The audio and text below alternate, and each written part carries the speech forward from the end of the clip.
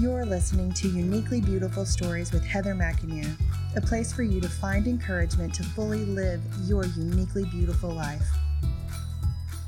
Hello and welcome back to Uniquely Beautiful Stories. I'm your host, Heather McInerney, and I'm so glad that you've decided to join us again as we share encouraging stories that God is writing in the lives of women around us. Today, I'm so thrilled that my friend Stacee Goetzinger decided to join me and share her uniquely beautiful story. Stacee is from Oklahoma City. She's been married to her hubby Doug for about 25 years. They just celebrated that, so congratulations. Thank you. That's a big milestone. Yes. They've got two beautiful daughters, Shelby and Riley, and they are now in the empty nesting phase of life because their girls are both in college at Dallas Baptist. That's also where Stacee and Doug went and met each other, so that's pretty fun. Yes. Probably lots of memories when you go visit the girls. Definitely. We try not to bring up everything when we're walking around with them, but I love that. Stacee also has a blog. It's called speakoutloud.me, and the tagline for her blog is speaking words of hope out of the darkness of anorexia, depression, and self-harm. From her blog and her journey and her walk, she has now written a book, which is really exciting, and we want to talk about her book today. It's recently been released, and it's called You Are Worth Saving, Letters of Hope from a Desperate Heart. Her book is available at Amazon and Barnes & Noble. She's also got a Facebook page.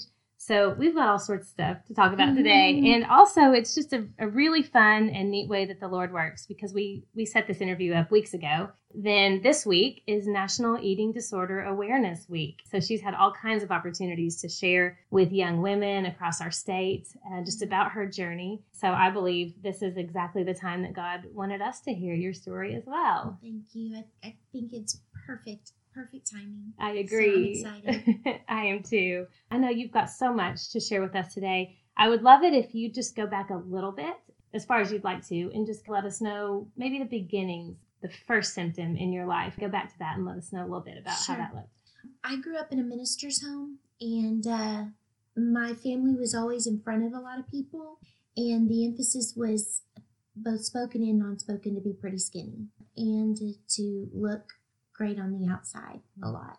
And I know that's kind of a common theme, or it used to be anyway, in the ministry. I think we've come a long way from that in most households, but it was when my parents, after 25 years of marriage, got divorced. So this anniversary for Doug and I, has brought back a lot of memories for me. We were living in California at the time, and my parents had a very difficult marriage. And my sister Tracy and I had really not been surprised when they got to the point where they were separated and then going to get divorced. At that time, I was 18, and we had moved 5 times in high school, 3 times my senior year. And so I was kind of done. I was really tired. And for an 18-year-old to say they're really tired is kind of discouraging. And that's when I experienced a little bit of depression. And that's also when I was about to go to college. And when I got to college, I just felt kind of lost, discombobulated, kind of just all over the place. My family was all split up in different states, and I had failed to fix it. And I was just really feeling down. And so when I started college, I can remember having a meal plan that let us eat 2 to 3 times a day. And when I was growing up, we didn't always have a lot of food. Sometimes in the ministry, we just had smaller churches. Sometimes we had big churches and there was abundance. But I just knew that food was something that needed to be deserved. When I was in college and we got to eat a little bit more frequently and eat a little bit more, I noticed that my clothes stopped fitting as well as they had. And I'd always been an avid tennis player. For 11 years, I competed in tennis. I wasn't doing that anymore in college. I'd given up 2 scholarships to play tennis at state schools in order to take care of my mom after the divorce happened. And I began to isolate a little bit more the more I realized my clothes weren't fitting. I didn't have any clothes to replace those clothes. And I was embarrassed, and I didn't know really what was going on with my body, because that had never happened, being so much into athletics and everything. I'd never experienced that before. I kept thinking in the back of my mind, maybe if I just get a little bit smaller, that will fix my family. Now that I say that, it doesn't make sense to me, but at 18 years old and being in the throes of a divorce made total sense to me. I was just really scared that even though my parents had such a turbulent marriage, I was scared they wouldn't get back because that was my normal. When my clothes stopped fitting better, I began to isolate anymore, and I began to drink diet drinks in my room and just eat crackers, and stopped going to the cafeteria with friends. My friends noticed that I was isolating more and more because I am an extrovert. I was very active in school, but yet on the inside I was really hurting. My desire to eat with people was diminishing, and so with that, my outgoing self was kind of diminishing. And so in the midst of all of this, I met my boyfriend, Doug. Then we ended up, of course, getting married right after we graduated, and I started teaching high school. I taught reading, English, and Spanish in high school, inner city, and I absolutely loved it. And at 1 year into our marriage, I was the 0.01% that got pregnant on the and wow. Having anorexia, you want to make sure that all your nutrition is in order, even though that goes against everything, and my nutrition was not in order. And so I was involved in a car accident when I was pregnant with him, about 5 months along, but the real cause of death was of nutrition for the baby. He wasn't as big as a 5-month pregnancy baby should be, though, and just noticing lapse in heartbeat and everything, and he just was not growing like he should. But the pregnancy was viable till 2 weeks after the car accident. They did say that it was due to lack of nutrition. That was heartbreaking for us, but those are the earliest memories. So when, the times in college, the isolating, eating less, starting to kind of watch your food intake, and then obviously with the baby, hearing those words, lack of nutrition, are these things that are kind of a warning bell to you, or were you able to just rationalize the feelings? Because I know with an eating disorder, it's a mental illness too, and so your brain is tricking you. So what was going on in you when you're seeing physical signs of getting thinner, and then also the loss of this baby? What was that battle kind of like in your mind?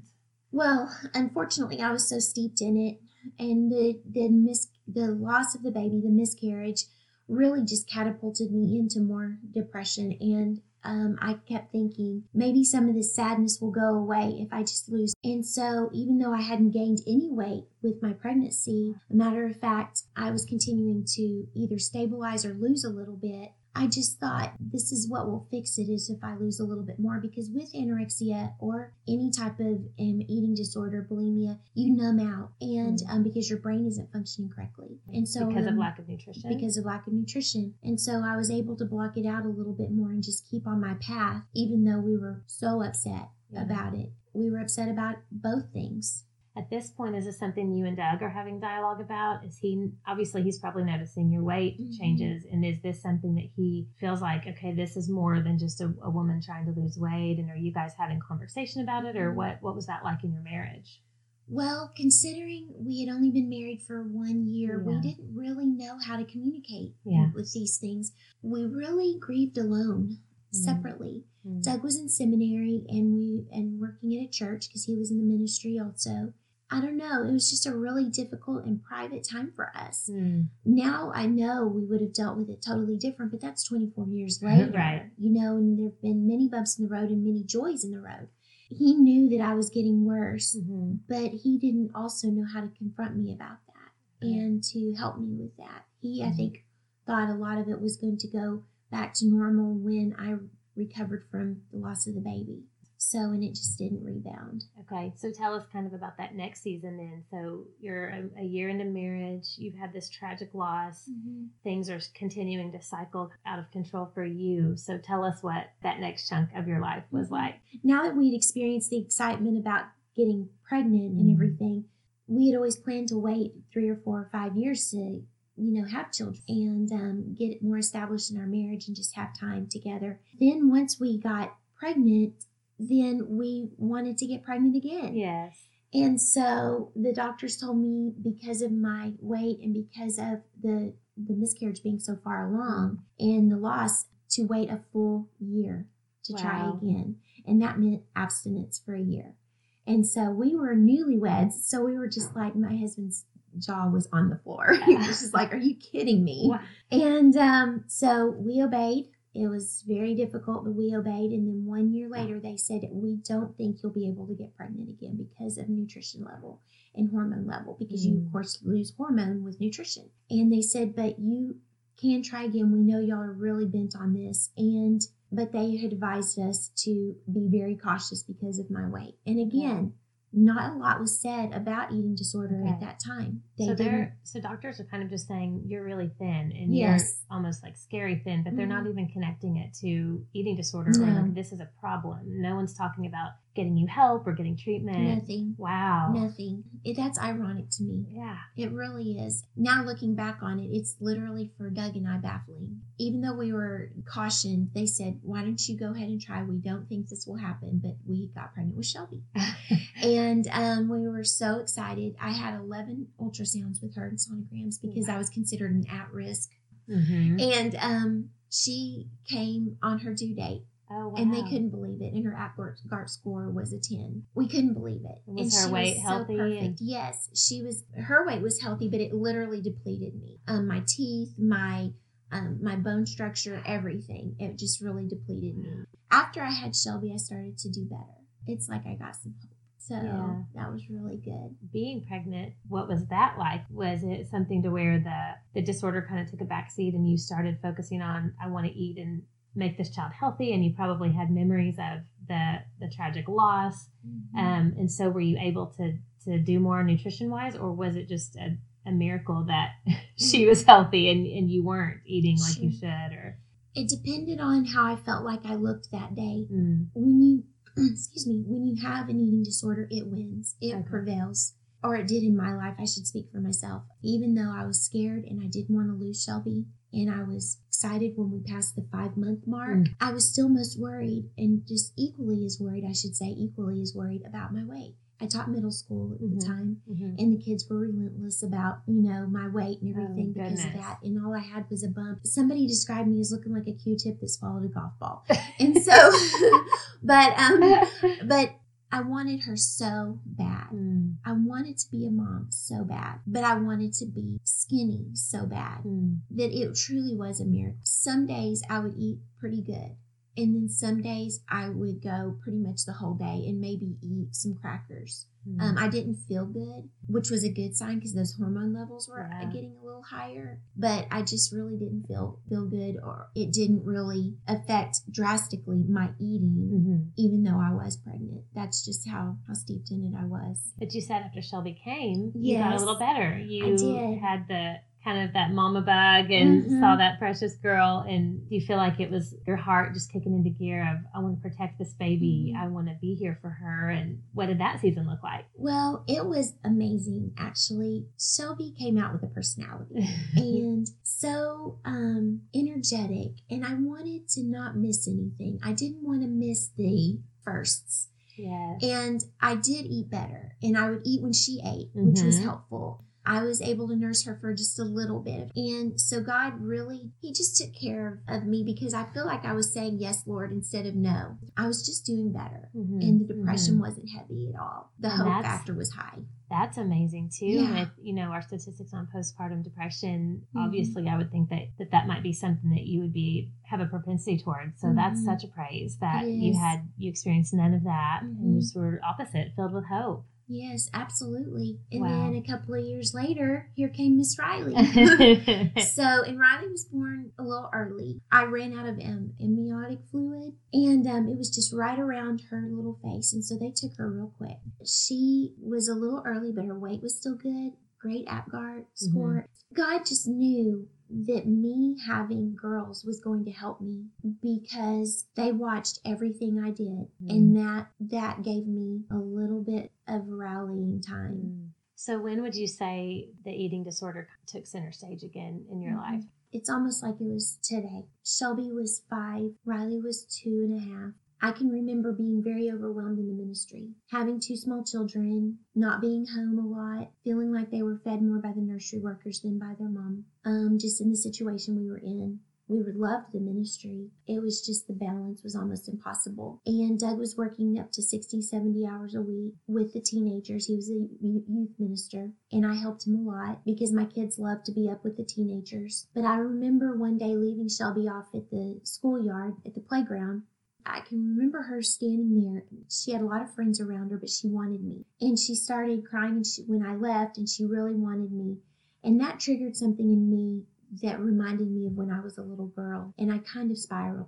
And I know that seems weird in just one situation like that, but I'll never forget that really triggered my depression. And just the mix of it made me want to be with her more, but we weren't in a situation where I could be more and more. And so I can remember asking people for help because I knew I was going down a long road for depression. And with depression, my depression, it really triggered not eating. Anyway, that's kind of how I remember it kind of starting again for me.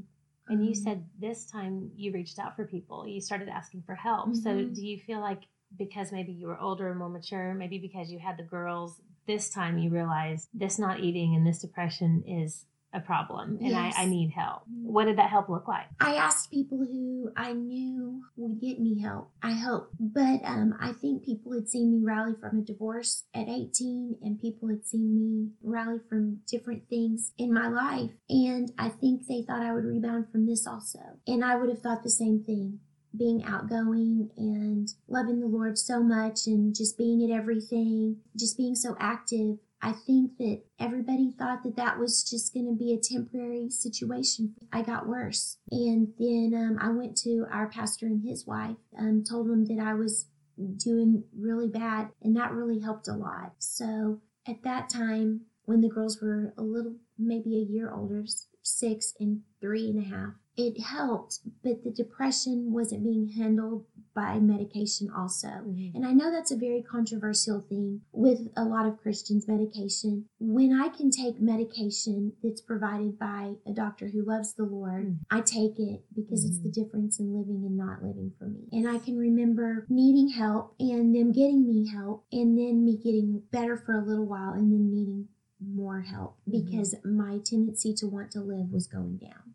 Even though I had the girls, it snuck back up. Is this in like suicidal thoughts? Yes. Okay. This was really, I think, the result of low nutrition still. Low nutrition affects everything in your mind, in your whole body. And I wasn't thinking as clearly. And so I really do feel like it's all intertwined and interconnected. All the chemicals just weren't on. And my mom, I'd grown up with a mom with chemical imbalance. She had a lot of depression. And so it wasn't foreign to me, but at the same time, I couldn't believe it was me. One evening, I did attempt suicide, and I knew this was my thought behind that. I want to be a mom. I want to be more than that. I want to be an amazing mom. I want to be an amazing wife. I want to be really helpful in the ministry and just be able to serve in any way, but I couldn't do it all. And it was falling through my fingers. And I could just feel that I was not meeting up to any standard that I had set for myself. And some had been set by other people. And I thought, I want to live, but not like this. With the eating disorder and depression together, it was like a double whammy. And I couldn't do both. So I ended up needing to go to a mental hospital. And that's probably one of the hardest parts of my story to talk about, just because you don't hear of a lot of people doing that in the Christian realm. And it made me feel even worse about myself because I was like, I know Christians struggle. Sure, we all struggle. We all have our things. But to struggle like this and not want to take a life that God had given me, but be sick enough to take a life that God had given me was devastating.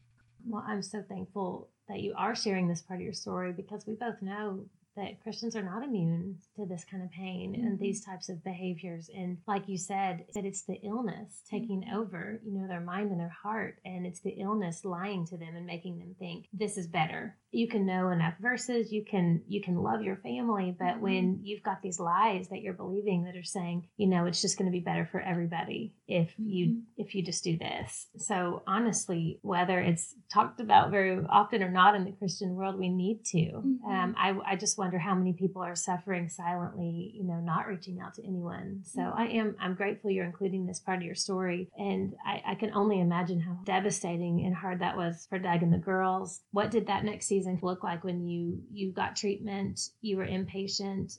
Do you feel like you made strides? And when you came home, was there a season that things were better, or what was that like? When I got home, I feel like the medication that I was prescribed while in the hospital was so new. We kind of jumped the gun on some things and made some presuppositions that things were going to be rosy. Mom's home. Everybody's back together. Maybe I can pick up where I left off previous to the depression. The eating disorder was a little bit lower lying because I'd been focusing more on getting better from the depression. It's like when I got home, the eating disorder was waiting for me. I can remember sleeping a lot on the new medication and missing a lot of meals and getting noticed for that, not positively, but noticed for it. And anything like that, somebody can get, and I know this sounds very trivial, somebody can get sick, have a surgery, or have a stomach virus or something and get positive attention for it, and that can skyrocket and kind of spiral into an eating disorder. I know that sounds very basic,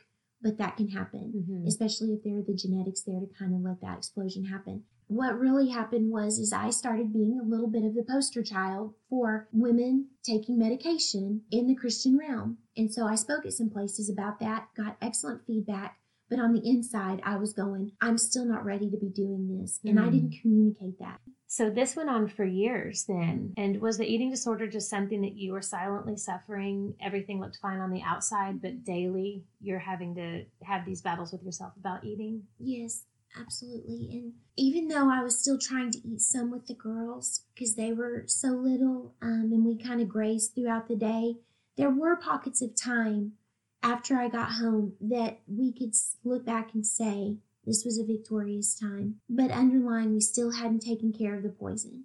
It was still very much there. It was just kind of which one was hurting me the most. Was it the depression that season or was it the anorexia that season? It was just a long time before I had peace because it just felt like the enemy was pounding me with one or the other. And even though I was doing more with the youth group and doing more with my kids and trying to be more of a present wife, it was still, we could feel the undertow. We could feel it.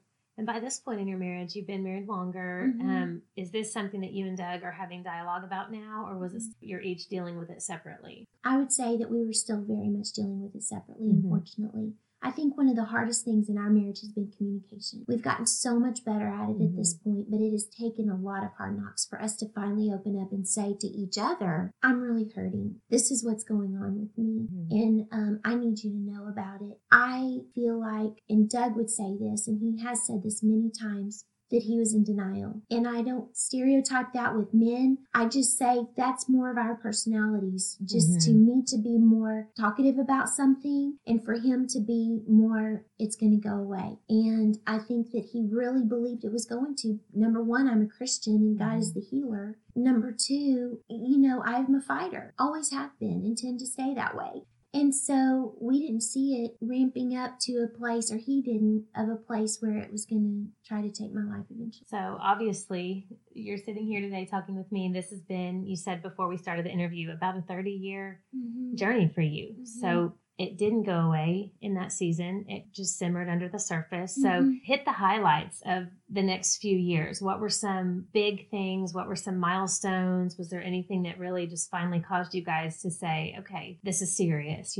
Kind of what did that next chunk of time look like in your journey? Unfortunately and fortunately, a big situation occurred. I got into self-harm because of some things that I had heard about, and I thought, I'm still here, I still have eating disorder, and I still have depression. I am a toxic person. And I began to get more and more out of the ministry because I did not need to be in the ministry. Not that a minister needs to be perfect, but I was doing harmful things. And you cannot be a role model and an example and a mentor when you're hurting yourself. That I knew the Lord would not have that for me at all. And so my weight began to drop more. I could tell that it was affecting Doug's job performance, and I was feeling guilty about that. I was asking him to please not let me go to church because I felt like people were noticing more and more of my weight and the depression, and I didn't want to feel paraded around. He didn't want that for me either, but people didn't realize to the extent that I was going through it, I'm sure. I can look back and remember very vividly one Wednesday night after Doug had youth group, a group of people who love us very much confronted Doug and said, your wife is dying. And we recognize this, and we love her too much to let this happen. And I believe Doug wanted to be the provider. I believe his heart is gold. And I think that he knew deep down that that was happening, and they asked us to leave. It was devastating, but they love us, and I really believe that helped save my life. At first, we did not feel that way. Right. We were scared to death. Doug has an MDiv that's 97 hours of a master's degree. What were we going to do? That was very difficult. It hurt us in so many ways. But now that we look back on it, and for many years since then, we've looked back on it as a time where he needed to be at home taking care of me. And so they took care of us for quite some time so that we could get back on our feet a little. Wow. That was one of the biggest things. The hardest part was losing a church family that had helped raise our babies. Then us coasting for a little while, isolating as a family a lot, needing to move and be to ourselves a little bit more to see if we could get on our feet.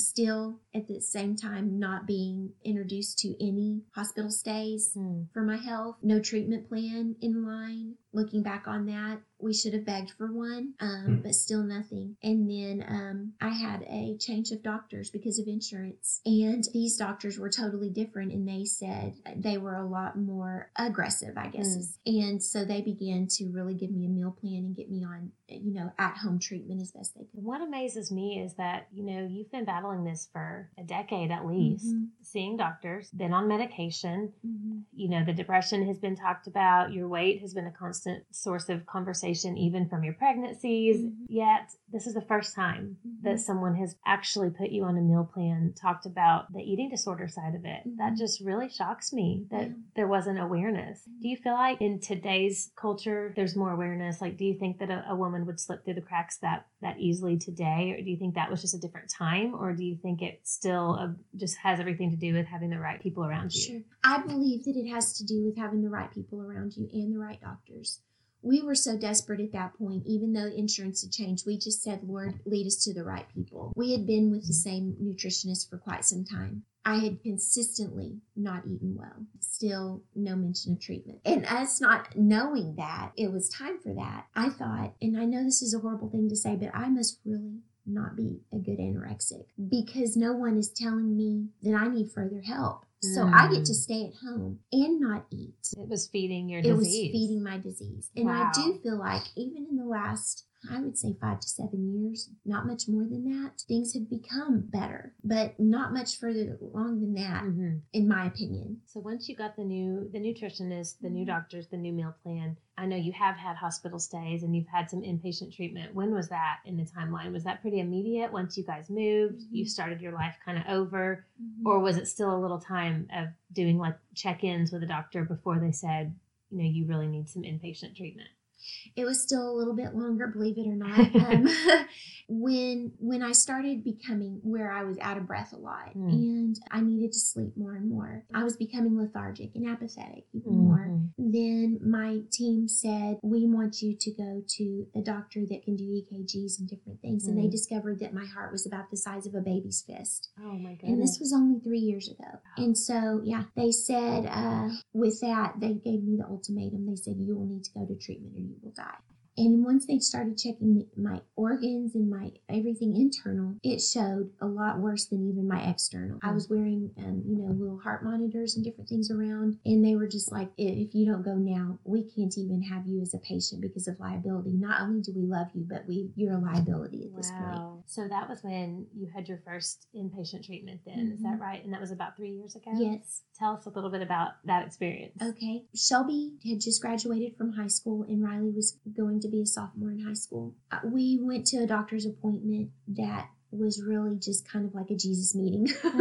And Dad came with me, and more he was realizing it's not that we lived 2 separate lives in the same household. I'd never want to paint that picture. I think we were scared to know reality. And I think also we knew that treatment at that point was going to be so expensive. How would we ever do it? treatment's about $1,000 a day. Insurance was vital. We were living paycheck to paycheck. And so when we went to this meeting with a few of my doctors and they said that they couldn't treat me anymore, and then the internist doctor was just like, this is what needs to happen. Doug had just gotten a job with the Salvation Army and they had excellent insurance. God's timing is so amazing. And it just fell into place, really. They said, you have 2 weeks to get to inpatient treatment. And we took the girls, believe it or not, we went to New York because Shelby was about to go to college and Riley was about to start her sophomore year. And we just wanted to be with them. I wanted to show them that I was trying before I even went in, just to give them a hope. I don't think I realized, and I know I didn't because I was too sick to realize how much they really felt like I was going to die of eating disorder.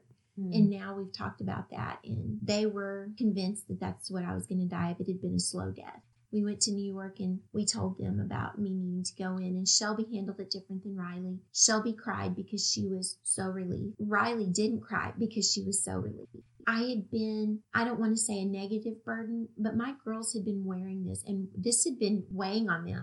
I just didn't know. I was just too sick to know. And it devastates me now. They don't want it to, but it devastates me. So I got to treatment, and I'll never forget the day that we pulled up. I was hanging onto the door handle, and Doug would unlock the door and I would lock it back. He would unlock the door and I would lock it back. And then this lady appeared at my window and she opened the door for me, and I was sitting in the car begging Doug to not make me go. I had packed enough for 2 days thinking I wasn't going to stay.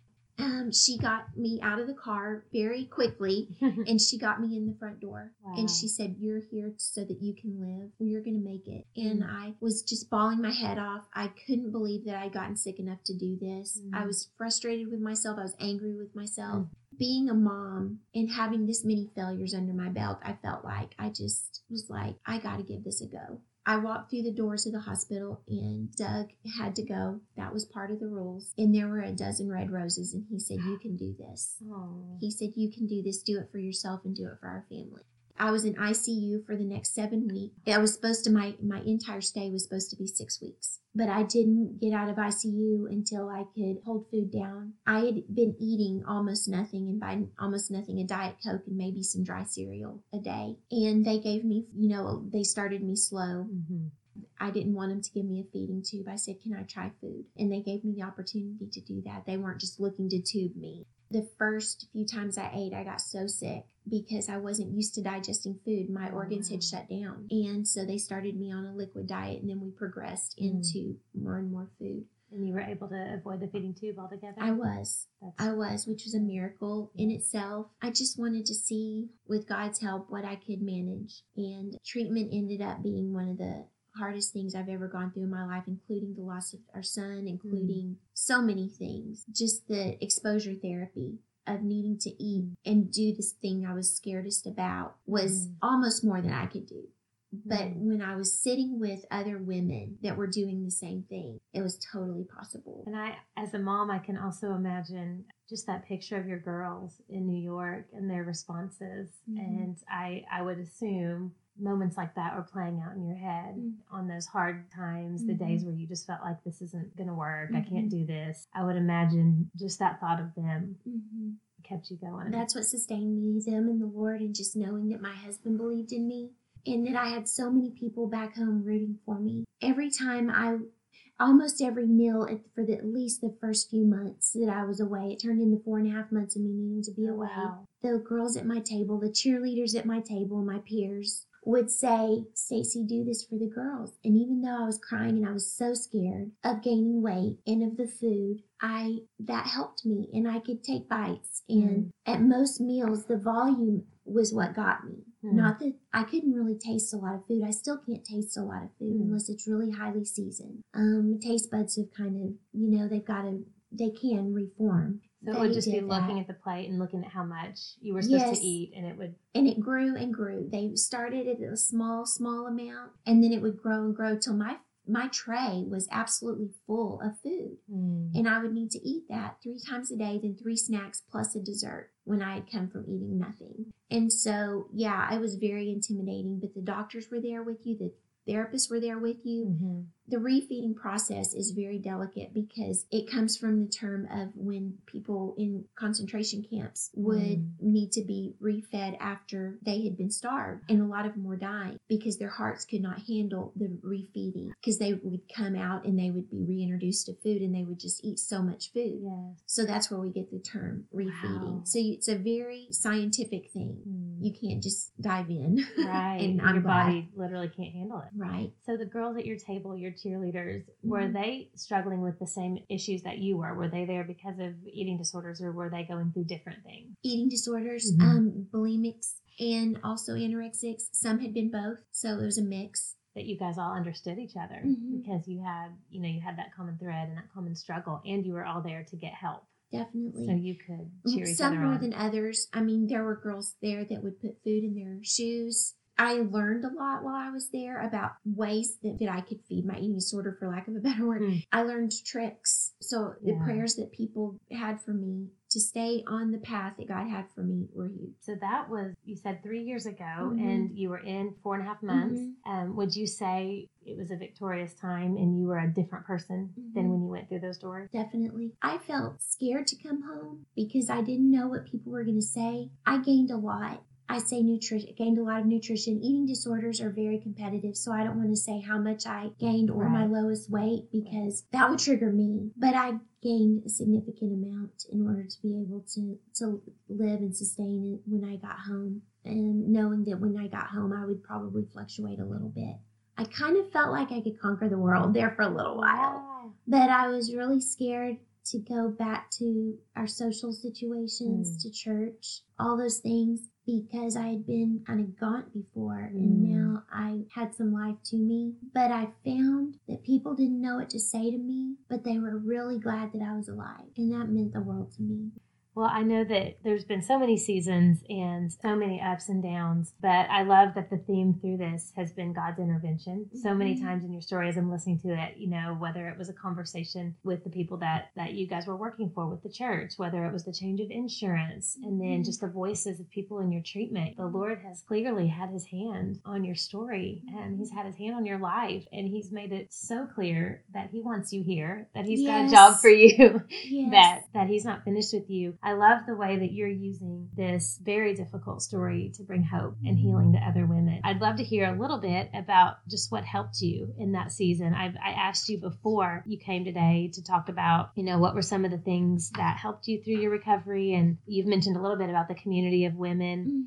But I'd love to hear, so that we can, as women, be encouraged that when we know someone who's going through something, whether it's the things you've struggled with or something completely different, like how can we encourage others? And I'd love to learn a little bit of that from you. And what encouraged you? What helped you? Sure. One of the biggest things was my treatment team, and then also knowing the difference in a lot of people relapsing and staying on is the support team that they come home to. And my girls had come to see me a few times when I'd been there, actually quite a few times. And they'd seen the sickness, and so their prayer lives changed. I was in the women's part of the recovery group, and there were only like 12 to 15 of us because they only accept a certain number because it is ICU. And then you progress to a different level and then a different level before you're released to go home. But I don't know what I would have done without the incentive of knowing I had 2 girls at home pulling for their mom. I do not want to leave a legacy of death for my children. It's suicide, slow death. I wanted to leave one of victory and that we don't give up. That was so important to me. And then also knowing that my biggest advocate had become my husband. His strength and taking care of the girls and making sure their needs were met, and knowing that I needed the highest level of care at that point was huge for me. Some people were getting divorced while they were gone. Some people were just knowing they weren't going to go home to any support. And those are the people, not always, but sometimes, that have relapsed. And so I have a big reason to really make sure that I was fighting as hard as I could, and because I wanted to come home better than when I left. I would say that God's grace and love in my life, I have been so hard on myself, obviously, from the eating disorder to self-harm when the eating disorder and depression weren't enough, to make sure that I kept myself in my place by cutting. I just haven't known a lot about grace, and I could see grace in other people's lives, but not in mine. I would think, why would God have that grace on me when I've done all these things? And there are people who don't know him, who have done less. It just didn't make sense to me. And I'm so glad that it doesn't, because his grace is so deep that it's helped me to see, Stacey, you can't measure up to what I'm going to give you. I'm going to give you abundantly more than you could ever imagine. And that to me sustained me with the girls and Doug. But if I had only had him, and while I was in treatment, I got to share that grace and I got to share that mercy with people, which was huge, because you're at a very desperate point when you're in treatment, that I needed to know that it was for me also. And I needed to finally accept that grace and mercy that he had. Since you've been through so many different things and you've come to the other side, and you're at a place now that you're really using your story. God is using your story. And instead of seeing your story as a liability in your life, as an outsider, I see you using this story for the benefit of God's glory, not being embarrassed or ashamed about where you've been, but really giving glory to God for where he's brought you. So I would love for you to share with us, what would you tell another woman? If there was a woman sitting in this room right now who's struggling with eating disorder, with depression, with self-harm, any of those mental battles that seek to take us out, what would you tell that woman today?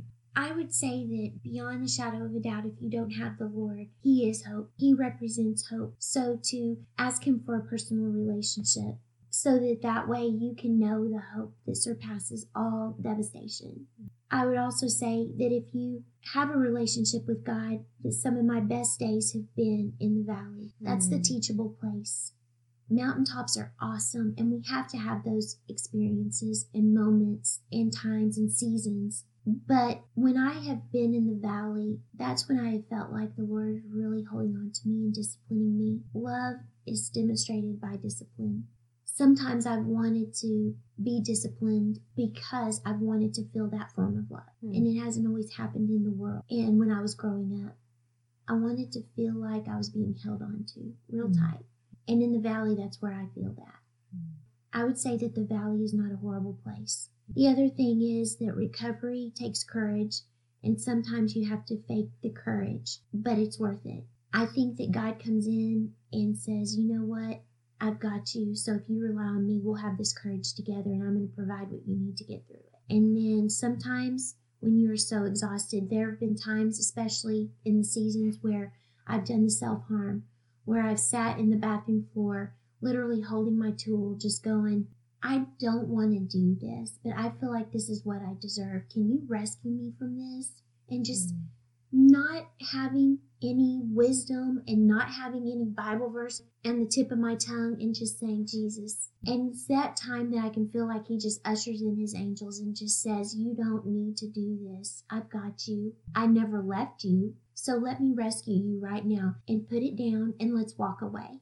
And then he hasn't left me there. He has started to heal me from that. So that's been one of my most difficult things, is the self-harm. All of it feels difficult, but of the things to talk about, the self-harm and then the suicide attempt are the two most devastating. Any neurological disease that you have, I don't want to be an advocate for medication, but if you feel like that the Lord has given you a way to be able to live and function through medication and through his word, I take my medicine. It means I get to stay home with my kids. It means I get to be married. It means I get to be alive. So Absolutely. Such good words of hope. I could talk to you all day. This has just been so encouraging. I would ask one thing more as a mom of daughters, really as a mom in general. Is there anything you could tell us, just as we're raising girls in such a crazy culture of, there's so much emphasis put on the physical. And I know you mentioned genetics plays a part. You mentioned there are certain neurological pathways. But, I also think that just for all of us raising kids, there's probably things that we could be doing that could positively point our kids in the right direction as far as what their outside looks like and this climate. There's so much more to us than the physical, and they're not going to hear that in the world. All they're going to hear is the physical, and that there's very little to offer beyond that. And if you have the physical, you've got it made. what I've tried to do with my girls is just to really emphasize that they have so much to offer that is about what the Lord is doing in their life. Encouraging them and saying, you know what, you are a really hospitable person, or you are a very giving person, or you have a lot of mercy that you give to people. And saying things like that instead of saying how their outer beauty is the only thing that they have to offer. Sure, we compliment the exterior. Yeah, there's a balance there. I think if we never did, then they'd wonder, am I pretty? Complex. Right, yeah. right. And them hearing that at home and them hearing you are beautiful on the inside and out at home gives them a confidence. So when they walk out the door, they can say, you know what, I'm thankful that, that I have lovely hair or that, I have beautiful long legs, but there is so much more to me than that. And I'm going to offer that to people when I go out and not take that as the only thing I have.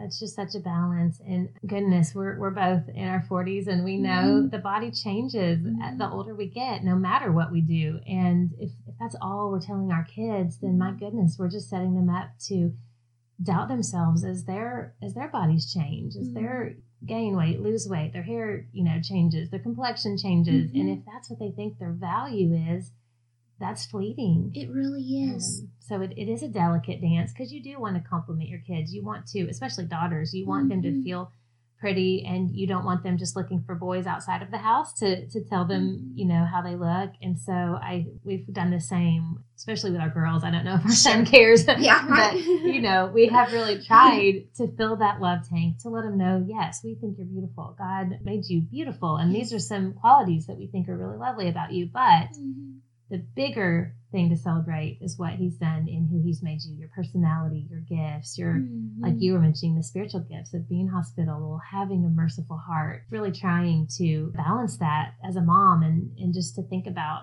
have I been talking more or focusing more on the outside, or, are we really bringing all of the great qualities to light? Yes, I can't say enough about the more you fill that love tank at home, the less they are desperate to find it outside of the home. That is huge. Y'all, it sounds like y'all are doing awesome. Well, my goodness, as you know, parenting is definitely the biggest challenge. It's touch and go, isn't it? It is. I mean, it depends on the day for sure, but I appreciate that encouragement.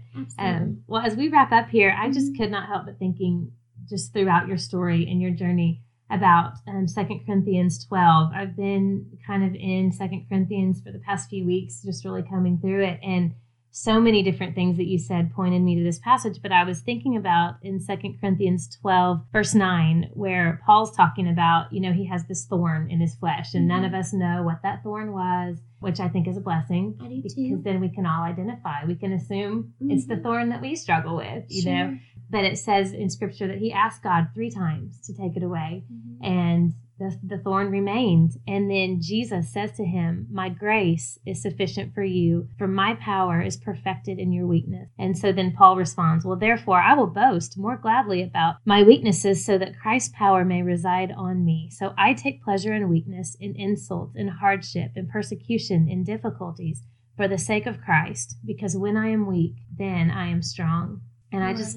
Gosh, I love that. I see that all over your story, Stacee. I see you not delighting in your weakness as far as being proud, but saying, I'm not going to be embarrassed about the places I've been, because when I share my story with women, God's power is made known, and evidence of God's grace is all over your story. And I thank you so much for sharing with us today. Absolutely. We've talked about some serious and some heavy things, but I do like to end on a fun note. So since this is the Uniquely Beautiful Stories podcast, we've heard about your uniquely beautiful story.